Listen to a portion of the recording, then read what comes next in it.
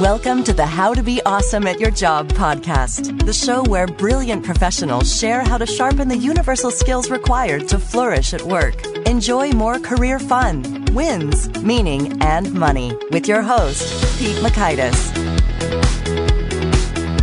Hello, and thanks so much for joining us here for episode 398 with Dr. Donna Hicks. Donna has a world of experience, both from some pretty scary, dangerous conflict zones, as well as academic research to figure out what's at the bottom of a whole lot of conflicts, what's to be done. So you'll learn, one, how violating another's dignity is at the root of many conflicts. Two, four everyday dignities people suffer at work. And three, business reasons to honor dignity in the work environment. So if you want to check out the show notes, the transcript, or the links to items we've referenced, you'll find it over at awesomeatyourjob.com/F398.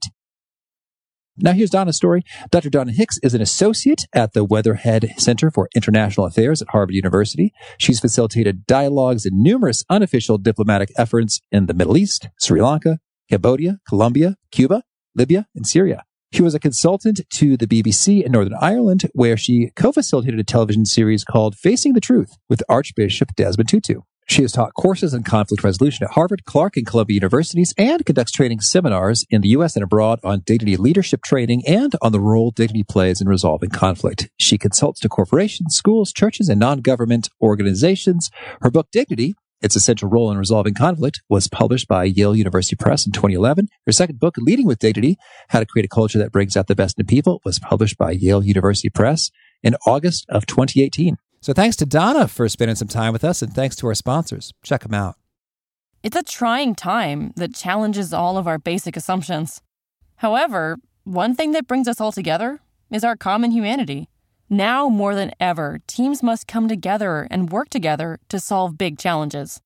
And Trello is here to help. Trello, part of Atlassian's collaborative suite, is an app with an easy-to-understand visual format, plus tons of features that make working with your team functional and just plain fun. Teams of all shapes and sizes, and companies like Google, Fender, and even Costco all use Trello to collaborate and get work done. With Trello, you can work with your team wherever you are, whether it's at home or in an office. No matter what device you're using, computer, tablet, or phone, Trello syncs across all of them, so you can stay up to date on all the things your team cares about. Keep your workflow going from wherever you are with Trello. Try Trello for free and learn more at Trello.com. That's Trello.com. Trello.com. Here is Donna.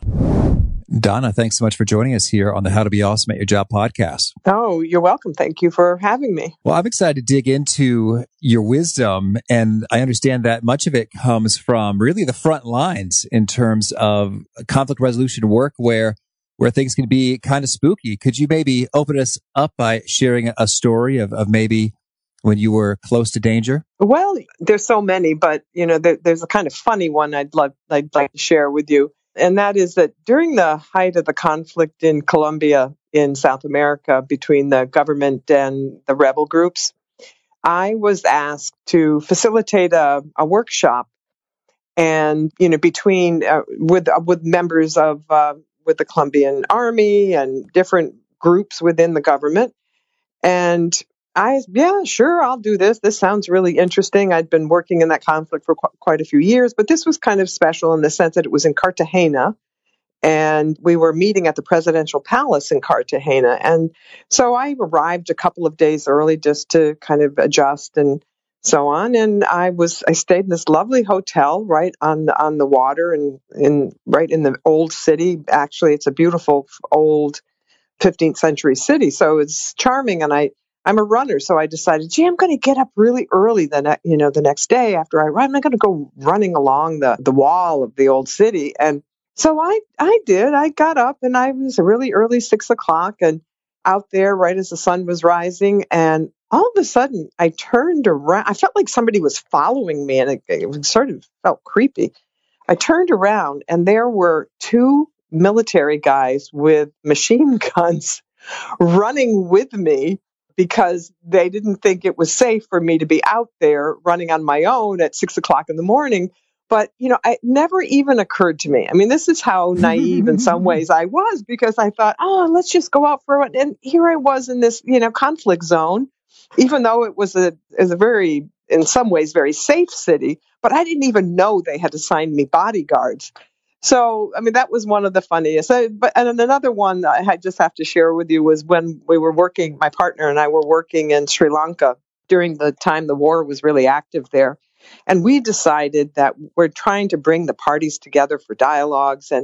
And we recognized that there was no way that we're going to have a meaningful dialogue if we couldn't get to the rebels and get the rebels. I mean, these are people who are considered terrorists. They were on the terrorist list by the U.S. government. And my partner and I said, we've just got to do this. We have to, in order to do anything that's going to contribute. Because if you don't have the major parties at the table, who are you going to get to make decisions? Anyway, very long story short, we got this Catholic priest to take us up to where the rebels were staying in the rebel territory, which nobody could get into. But this Catholic priest got us in there, and it was just one of those moments where I was, we were in a boat, in this tiny little boat, going across this lagoon at about 2:00 in the morning, so we wouldn't be discovered. And I'm thinking, oh my God, my husband is going to kill me. What am I doing? And here we had these machine guns surrounding us, but it all worked out in the end, Pete, because we really did. It did help our efforts to try to bring people, because they gave their blessings to have certain people sitting at the table with us. But again, it was, I don't know, I guess when my number's up, my number's going to be up, because I have been in so many perilous situations without even thinking about it. We were so determined to do the right thing and get the job done. So we could spend the whole time talking about this, but I'm sure you want to talk about dignity. Well, indeed. Well, that is exciting. And I think it just sort of lends credibility to everything you say in terms of, I've seen this work in situations where folks wanted to kill one another. So I think that's handy. So maybe you could, I guess, make the bridge for us in terms of how does your research on dignity in those kinds of conflict environments really port over into the just normal workplace interactions? Well, what happened was that, I was working for all those years in different parts of the world on these intractable conflicts. And it was really clear to me that there was a psychological dimension to these conflicts. And because these were people who we would bring together to try to come up with an agreement, to have discussions about how to end the violence and end the conflict. And they were smart people. They weren't people who didn't understand how to actually sign an agreement. They knew exactly what they had to do, but for some reason, something was stopping them. They couldn't get to an agreement. And I always said, look, there's something else going on here. There's some deep emotional aspects to this resistance of, to finding a way out of this. And again, to make a very long story short, what I finally realized was that these people from both sides of the divide were feeling so angry and resentful for being treated the way they were being treated by the other side. If they could put words to it, they'd say something like, how dare you treat us this way? And don't you see we're human beings? And I thought, this is what's preventing them. They need to have a conversation about this, about how being treated as if they weren't even human beings. And then I realized that that's, at the end of the day, this was about their dignity. And so, I mean, that was a big light bulb went off for me. And it was a major insight that led to me thinking about how to have dignity discussions with these parties before we try to sign on to an agreement. So that's basically what I did.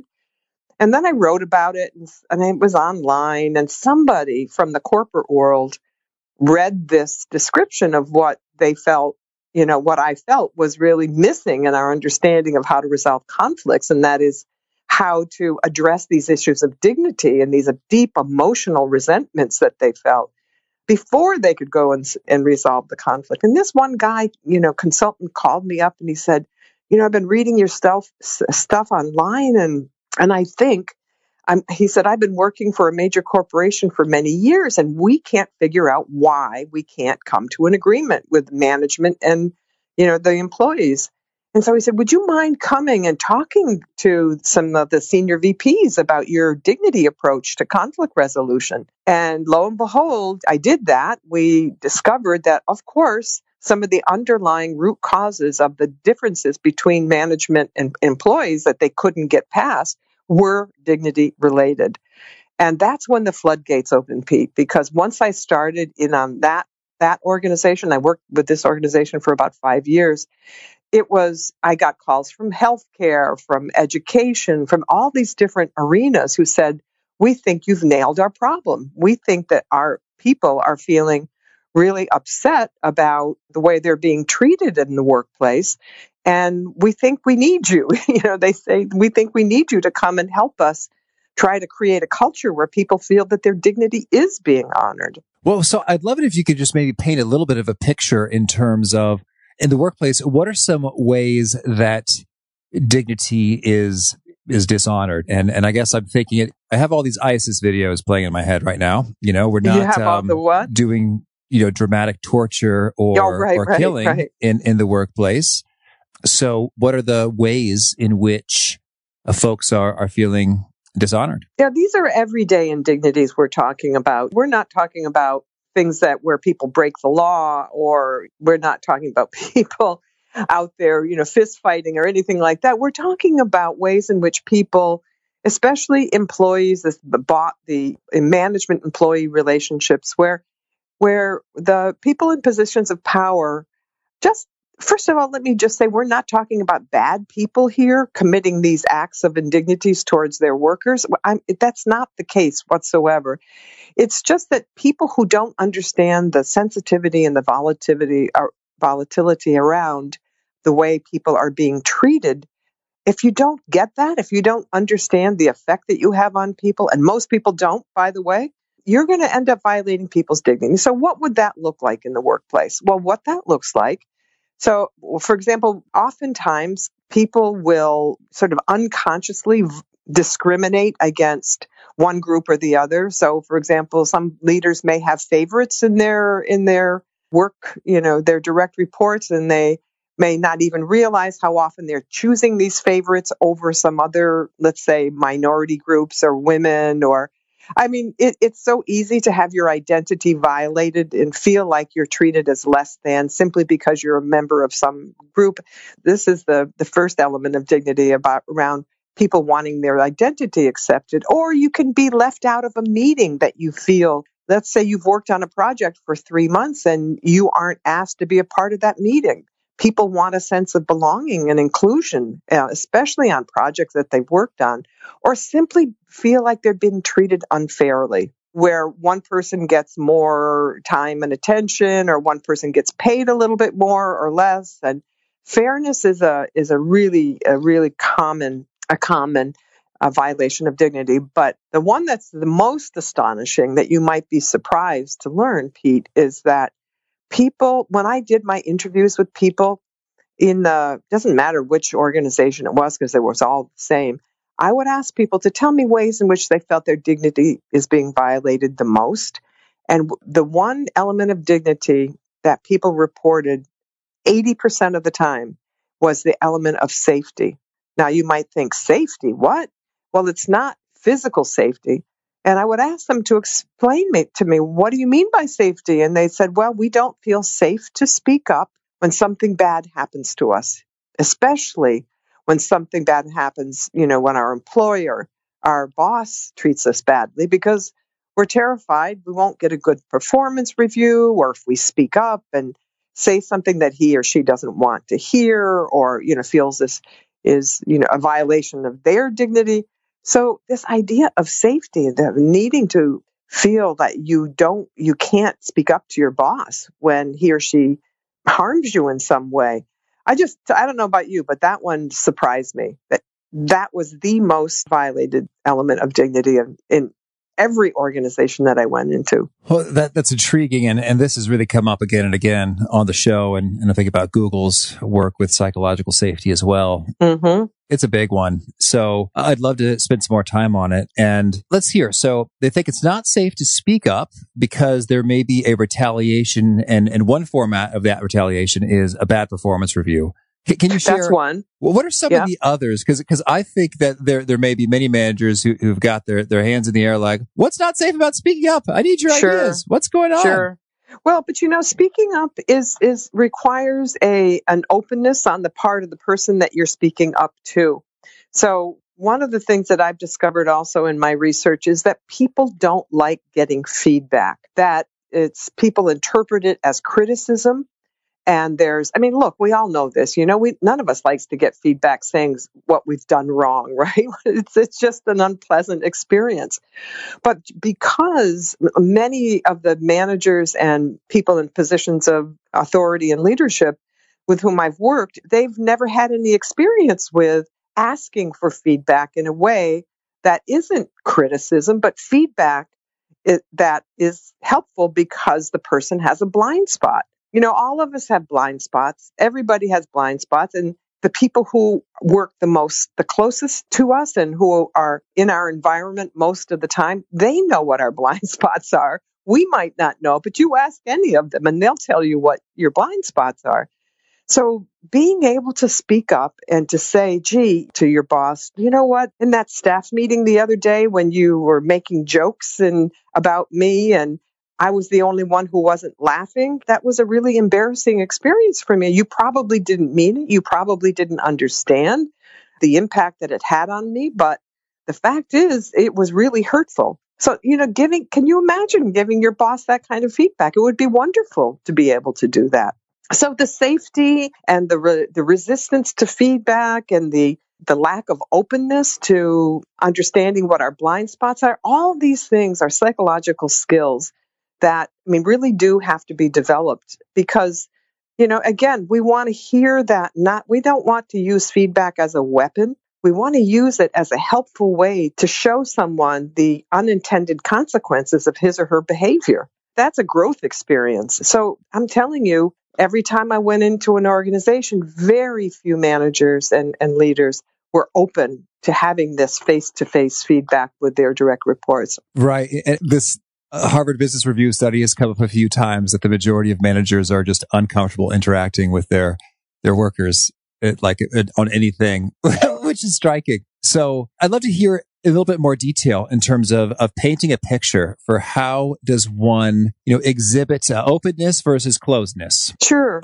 Resistance to feedback versus a welcomingness to feedback. Because in a way, you said, indeed, people don't like getting feedback in which they're learning what they've done wrong. But nonetheless, we need it, and we want to convey an openness and a non-resistance to it. So how do you play that game? I say, look, here's the research. It's clear that dignity is something really important to people. I have some neuroscience research to show that when people's dignity is violated, it actually shows up in the brain in the same area as a physical wound. This isn't just some touchy-feely stuff that we got to be nice to people. No, this is something where the harm that's done with a dignity violation is, in the brain anyway, equivalent to the harm that people experience when they have a physical wound. So this is really serious stuff. And once people get that, once people recognize, oh my gosh, this is serious stuff. And you're right, Donna, I have not been thinking about the effect that I have on other people. And I haven't, and it's not because, as I said, because they're bad people. It's because they just simply have not been exposed to this kind of education. So my first job is to educate, just give people what I know about dignity. And then once they have that awareness and they have that knowledge, and then people say to me, oh, Donna, this is common sense. Of course, this is all true. And I say to them, yes, it's common sense, but it's not common knowledge. We do have to learn this.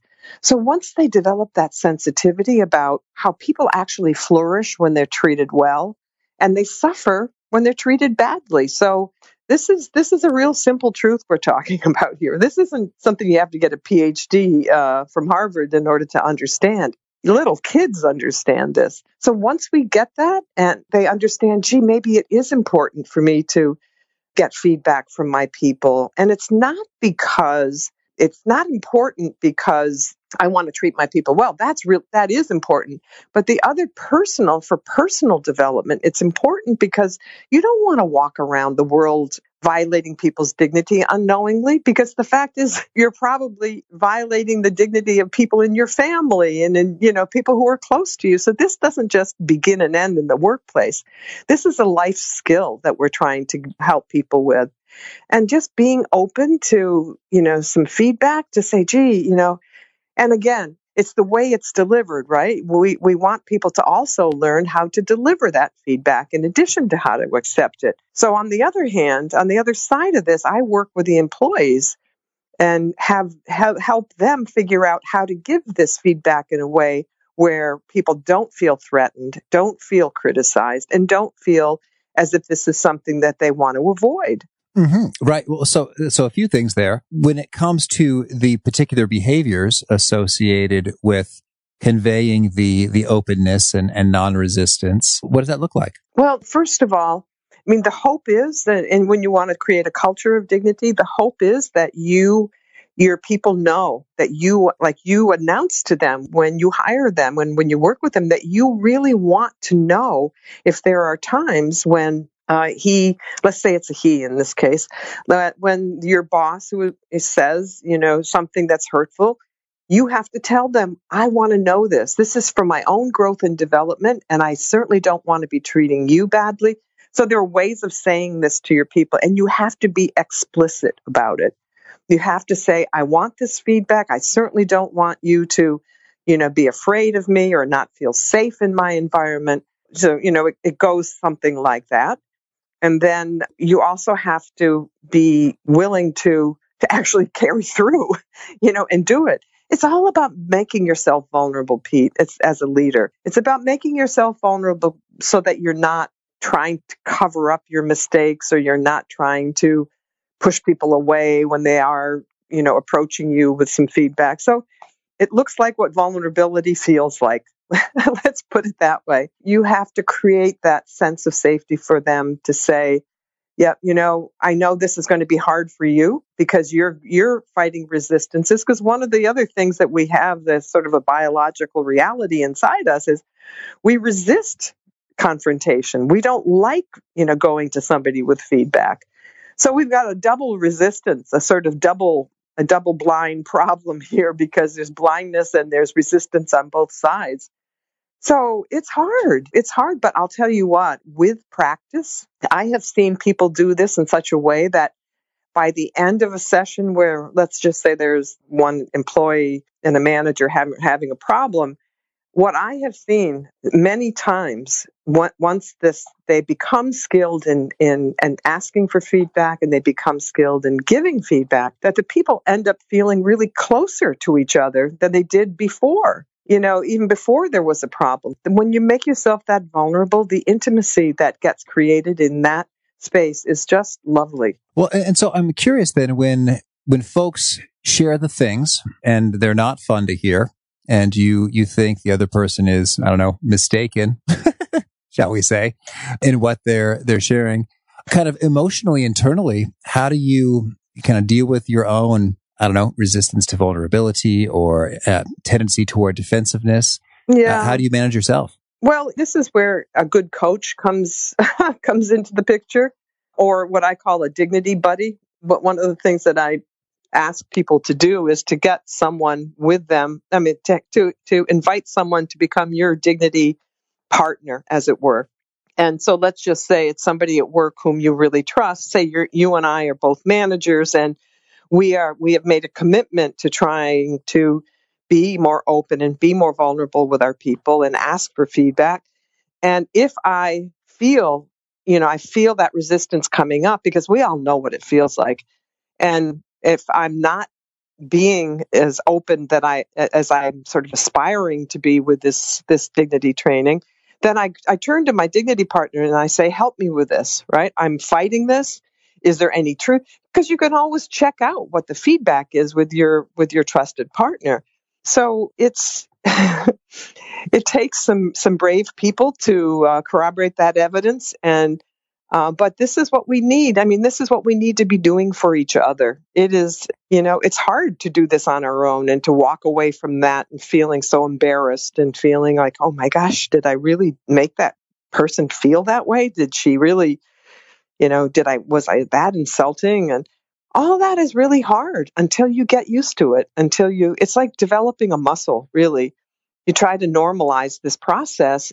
It's just that these resistances, we have so many of these resistances. Resistance to feedback is just one. So we have to fight these things if we want to lead with dignity. That's just the way it is. This isn't easy. Well, so I'd love to zoom out a little bit when you talk about the education, and in terms of there's a lot of ignorance and we've got a lot of sensitivity to the ways that we are having our dignity violated.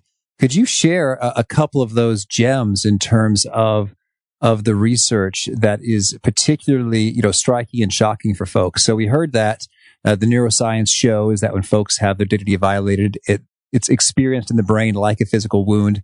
That's kind of wild. So do you have any other little gems like that, as well as the proof points that point to, hey, folks really do flourish when treated well and suffer when treated badly? Yeah. Well, I mean, there's lots of research out there. I'm just trying in terms of how people respond. One of the pretty amazing pieces of research that I came across was, you probably already know it, but when this is largely done by business ethicists, this research, and I'm connected with several different groups of business ethicists around these issues of dignity in the workplace. And what they've discovered is that when people feel that their dignity is honored in the work environment, several things happen. Number one, people are much more willing to give discretionary energy. Their loyalty increases, their productivity increases, employee engagement increases. All of these factors that are, always so volatile within the workplace. And, lo and behold, at the end of the day, and I don't even like to use this as the first bit of evidence, but profits actually increase when people feel treated well. So, I mean, this is the most cost-effective way of doing business. This is, yes, you have to learn it. You have to make a commitment to how to lead with dignity. But if you're in a work environment and that work environment is toxic and your people are breathing that toxic energy, they're not going to give discretionary energy. They're not going to be loyal. They're going to be dreading coming into the workplace. So, I mean, it seems to me a no-brainer. Just let's figure this out as leaders of our organizations. If we can figure out how to create these cultures where people are feeling like they're being seen, they're being heard, they're being recognized, they're being responded to, they're feeling valued, why not? I mean, there's just so much evidence that this works that, I mean, I don't know. I mean, I don't know what the argument would be against it. Well, I think most of the arguments against it, as I hear them, they seem not so rigorous. Like, oh, come on, it's called work for a reason. Toughen up. Right. It's you get like a thick skin life going isn't on. gonna hand it to you on a silver platter. So get tougher.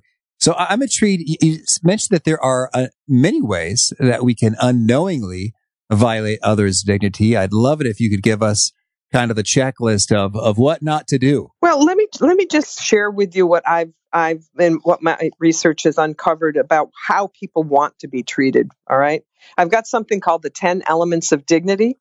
And because the flip side of them is what you don't want to do, right? Okay. So let me just run through this really quickly. The essential elements of dignity. And this research I did with people all over the world. I asked them questions about times when their dignity was violated, when their dignity was honored. And the interesting thing that happened in this research was that no matter where I was in the world, even though the context of the stories that they told were different, but at the end of the day, the emotional impact of what happened was exactly the same.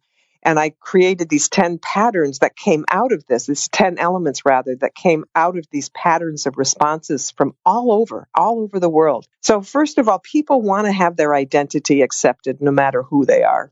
No matter their race, their religion, their ethnicity, sexual orientation, people just want to be accepted. The other thing is they want recognition. When they've done a really good job, when they've done something well, people want to be, I guess, praised for that is a good word to use, but they want recognition for what they've contributed. And acknowledgement is another fundamental element of dignity, and that simply is that people want to be acknowledged for the suffering that they've endured. People want to have somebody say to them, "Oh gosh, Pete, you went through that. That's terrible. It's just, no human being should have had to go through that." So we all want that. We want acknowledgement of the suffering that we've endured. We want a sense of belonging and inclusion. I mean, there are programs all over the world on diversity and inclusion. Is it any wonder? Everybody wants to be included. Safety, we talked about that, that element. And again, I'm not so much talking about physical safety, but it's certainly a part of it, but more like psychological safety. Fairness, we talked about that one. Independence. What I found is that people don't like to be micromanaged. They want to feel empowered to act on their own behalf. Especially in the workplace, they just don't want somebody breathing down their necks. They want to be in control of their jobs and in large sense, in control of their lives. And people want to be understood. So this element of understanding is really important because if you think about how quickly we rush to judgment about people with so little data, we do this automatically. And so people want to have an opportunity to talk about, what's going on with them from their perspective instead of being judged and stereotyped. Benefit of the doubt. People want to be treated as if they were trustworthy. And finally, the element of dignity is accountability. So when something bad happens to somebody, they want an apology. They want the person who did the wrong to come to them and say, look, I'm really sorry. I'm really sorry. So these 10 things, those are the positive ways of doing it. But if you want to turn them over to the other side, well, if you want to violate somebody's dignity, don't apologize, don't treat them fairly, or don't, include them in something, or, don't give them recognition. So you see how you flip them over, and this is what you want to avoid. You want to avoid all these things. And I'd like to say them more in the positive, because that really, it's the way that we can actually put these into practice. Accept people's identity. Don't judge them because of their race, their religion, and treat them fairly, safely. Give them a sense of safety. All these things. Again, once you hear them, Pete, you say, oh, these are common sense, but they are not common knowledge. So we just have to put them to work for us. Well, I'd love to dig into just a couple of them. So when it comes to accept identity, you mentioned judging for, race or gender. And so it's not like, I do not accept that you are a woman, or I do not accept that you're black, but it's rather, I impute some characteristic upon you based upon your identity markers. Is that what you mean by not accepting an identity? Well, I'm talking more about being discriminated against because of something to do with our identity. We never really talked yet about what dignity is. And my very simple definition of dignity is that it's our inherent value and our inherent worth, and that we were born with this dignity. This is something that is that each and every one of us, as we come into this world, we're born equal in dignity. Now, I don't think we're born equal in status, that's for sure. And in the workplace, there's a hierarchical structure in the workplace. So we may not have equal status, and we have to look up to the people, and they're our bosses, and we have to do what they say. But the fact is that we're all equal in dignity. And when people feel like they're not treated as if they're equal in dignity, because they're this, that, or the other thing, or because of their religion, or, that's when they feel violated, that they're being singled out simply because they're a man or a woman or black, or they're, from an ethnic group that is different from yours, So it's more that, Pete, that people just don't want to be treated as less than because of something about their identity that they can do nothing about. Well said. Not treated less than. I'm with you. And then when it comes to being understood, could you share a little bit more about some of the best practices for doing that well with regard to listening or whatever's there? Yeah, well, being understood, it seems like it's a simple thing, but the fact is, especially when we get into a little tiff with somebody and a little conflict, because all these things I've discovered in that context, larger conflict context. And what happens is that the minute you start getting into an argument with someone, or you don't agree with them, whatever, what goes first is your curiosity about why that person feels the way she does, right? So being understood means that if you want to practice this element of dignity, you want to seek deeper understanding, especially under those circumstances where you're feeling riled up by this person. But you see, it's all going against our biology. It's going against our instincts, because our instincts want us to fight. But when we feel those impulses coming up inside us, the most important thing is to try to push the pause button and try to figure out what's going on with this person, develop some curiosity about why she's so upset, and say, look, I don't really understand what's happening here. I have a feeling something more is going on with you. Can you explain to me what you're experiencing right now? Or, something like that. But it's not our first impulse to do that. Our first impulse is to just not listen and not care about what's going on and to seek deeper understanding. Well, thank you. Well, Donna, tell me anything else you want to make sure to mention before we shift gears and hear about some of your favorite things. Well, I think what I really want to impart, and I do this every time I give a talk, is for people to just be open to learning about this, because it's something that each and every human being wants. We all want to be treated with dignity. In fact, I think it's our highest common denominator as human beings. And if we can make a commitment to trying to understand what the dignity narrative is of this person I'm interacting with, to find out a little bit more about how this person has been treated in the past, especially if you're in a leadership position. You want to know what some of their sensitivities are. This stuff is all so helpful. And just learning about our own sensitivities, probably more important, Pete, because if we're going to be in leadership positions and we're going to get triggered every second by some one of our employees, that's not good either. So we want to understand our own dignity past and how we got where we are. And, like you said, there's so many people that just say, oh, the heck with this, just toughen up. Anybody can do this. You just have to get tough, right? I mean, this mentality. But the fact is, you get so much farther with people. You bring out the best in people when you treat them well. And learning how to do that, it doesn't take that much. It really doesn't, but it does take a commitment. Thank you. Well, now could you share with us a favorite quote, something you find inspiring? Well, this one quote I found, I can't even remember, it was so long ago, but I use it every single time I give a talk about dignity. Every single time. It's my opening slide, and it says, the most exciting breakthroughs of the 21st century will not occur because of technology, but because of an expanding concept of what it means to be human. That's John Nesbitt, by the way. And the reason why this struck me so is because dignity is at the core of what it means to be human. And as I told you earlier, the ignorance around it is encyclopedic. And the gap in our understanding of this part of our humanity is so enormous that I think he nailed this whole idea. And I connected it with dignity, because if we don't understand this basic fundamental aspect of our shared humanity, you're going to continue to see all the conflicts that are raging around the world, not to mention in our own country and in our families and our communities and our workplace. So this is a core component of what it means to be human. And I just think John Nesbitt just said it beautifully. Technology is not going to get us there, but a deeper understanding of what our own humanity is and the humanity that we share with others. Love that one. And how about a favorite study or experiment or bit of research?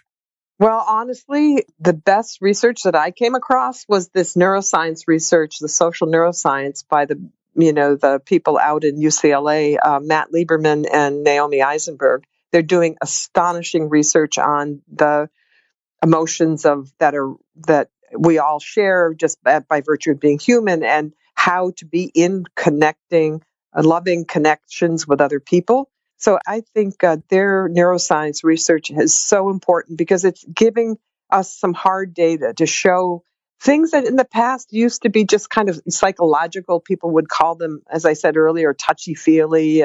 But now we have this evidence that it really does matter how we connect with other people, and it does matter how we treat people.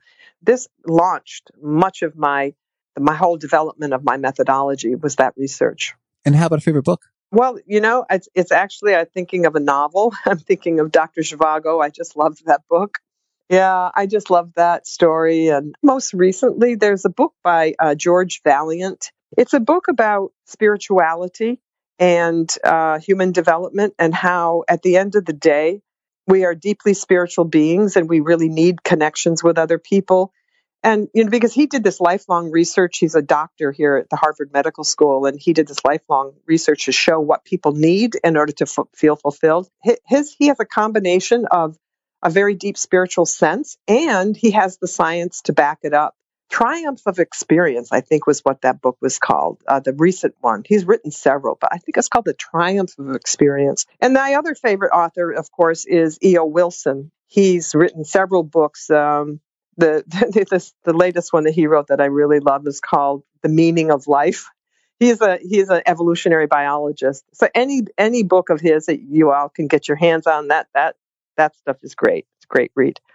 If you want to understand what it means to be human, by the way, that's the core concern. Mm-hmm. And how about a favorite tool, something that helps you be awesome at your job? All right, I'll tell you what my favorite tool is: storytelling. Because I realized that when I started writing about dignity, I realized I had to put my Harvard academic hat away and talk to people about how I discovered this issue of dignity and why I felt it was so important. And just like you opened with a story, asking me a question about my conflict resolution work, I always use examples, stories to illustrate the most important points that I want to get impart to people, because people respond to stories much more than boring research. The data and the graphs and the this and that. If I tell them a compelling story, that really gets my point across. Mm-hmm. And how about a favorite habit?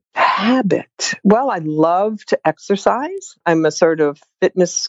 I just love everything related to health and well-being, and I'm really trying. I was sick for a while. I had a very serious illness of cancer, and I got through that. I think by just continuing all my exercise regime and eating well. And I think it's just my favorite habit is trying to live a good, fulfilled life.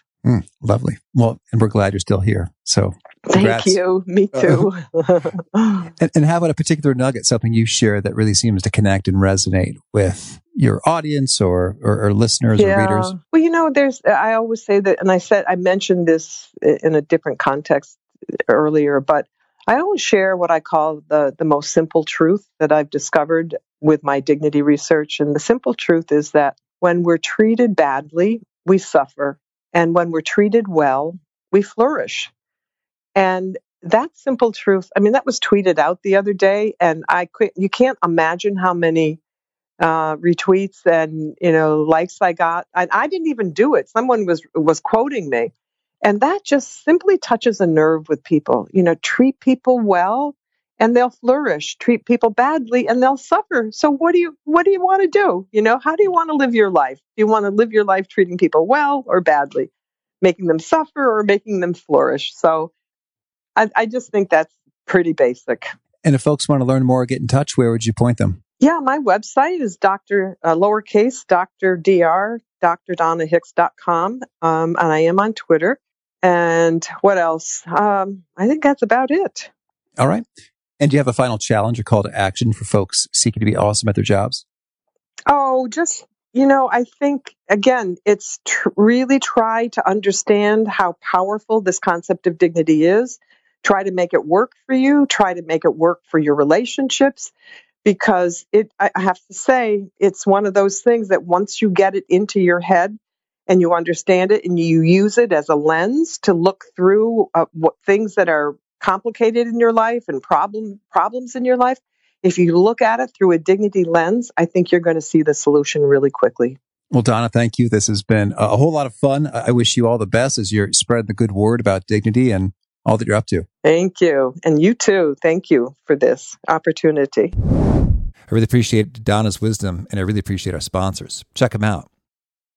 Fascinating stuff from Donna. I really resonated with what she had to say with regard to the safety piece of things. Boy, this psychological safety is coming up again and again and again. It looks like the Google folks were on to something when they keyed in on this. And it's funny, I've seen that in my own world, just in terms of if I'm interacting with folks and I'm getting some news that's bad or unpleasant, or I wish it weren't the case. My wife and I came up with a fun little phrase that we use, which is, thank you for letting me know. I might mean, hey, our nanny quit. That's put you in a bad mood and you wish that weren't true. It's like, thank you for letting me know. You're communicating. I appreciate that information. So that's just one little thing that we've been doing to bump up the psychological safety in our world. And I recommend you check out your own behaviors in terms of, are you doing stuff that makes people feel not so dignified when they are sharing information or news with you that may not be so desirable? And how can you counteract that? That Dignity Buddy, I thought, was a pretty cool technique to gather that feedback and that ongoing accountability and awareness to make sure that you are refining those behaviors so that people do feel safe and they do perform better as a result, and you get the information you need to make great things happen. Chris Edmonds said it well, very bluntly and succinctly once. People see stuff that's dumb all the time. And if you are not encouraging them to share that stuff well in your verbal and nonverbal behaviors, well, then you're just not going to get that stuff. You're not going to know about the stuff that's dumb that other people are observing. So great stuff. Reinforcing themes once again from some cool perspectives. Thanks to Donna. Hope you dug that and more. Again, the show notes, the transcript, the links to items we've referenced. It's at awesomeatyourjob.com/F398. If you haven't already, I recommend you push the subscribe button. If you do so, you're going to catch our next guest. It's Isaiah Hankel. He is talking about the science of intelligent achievement. All kinds of words there that I like. So we're going to learn all about that. Hope to catch you there.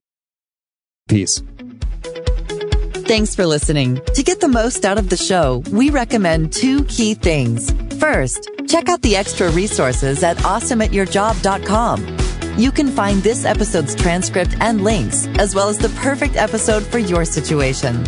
You can search the full text transcripts of hundreds of episodes or explore episodes tagged by topic and competency covered. Second, subscribe to the podcast and get future episodes automatically. You can subscribe by telling Siri and several other smartphones and speakers, subscribe to the How to Be Awesome at Your Job podcast, or by tapping subscribe in your podcast player of choice. If you'd like some extra help figuring out podcasts and how subscriptions work, visit awesomeatyourjob.com/subscribe for guidance. Hope to catch you on the next episode of How to Be Awesome at Your Job.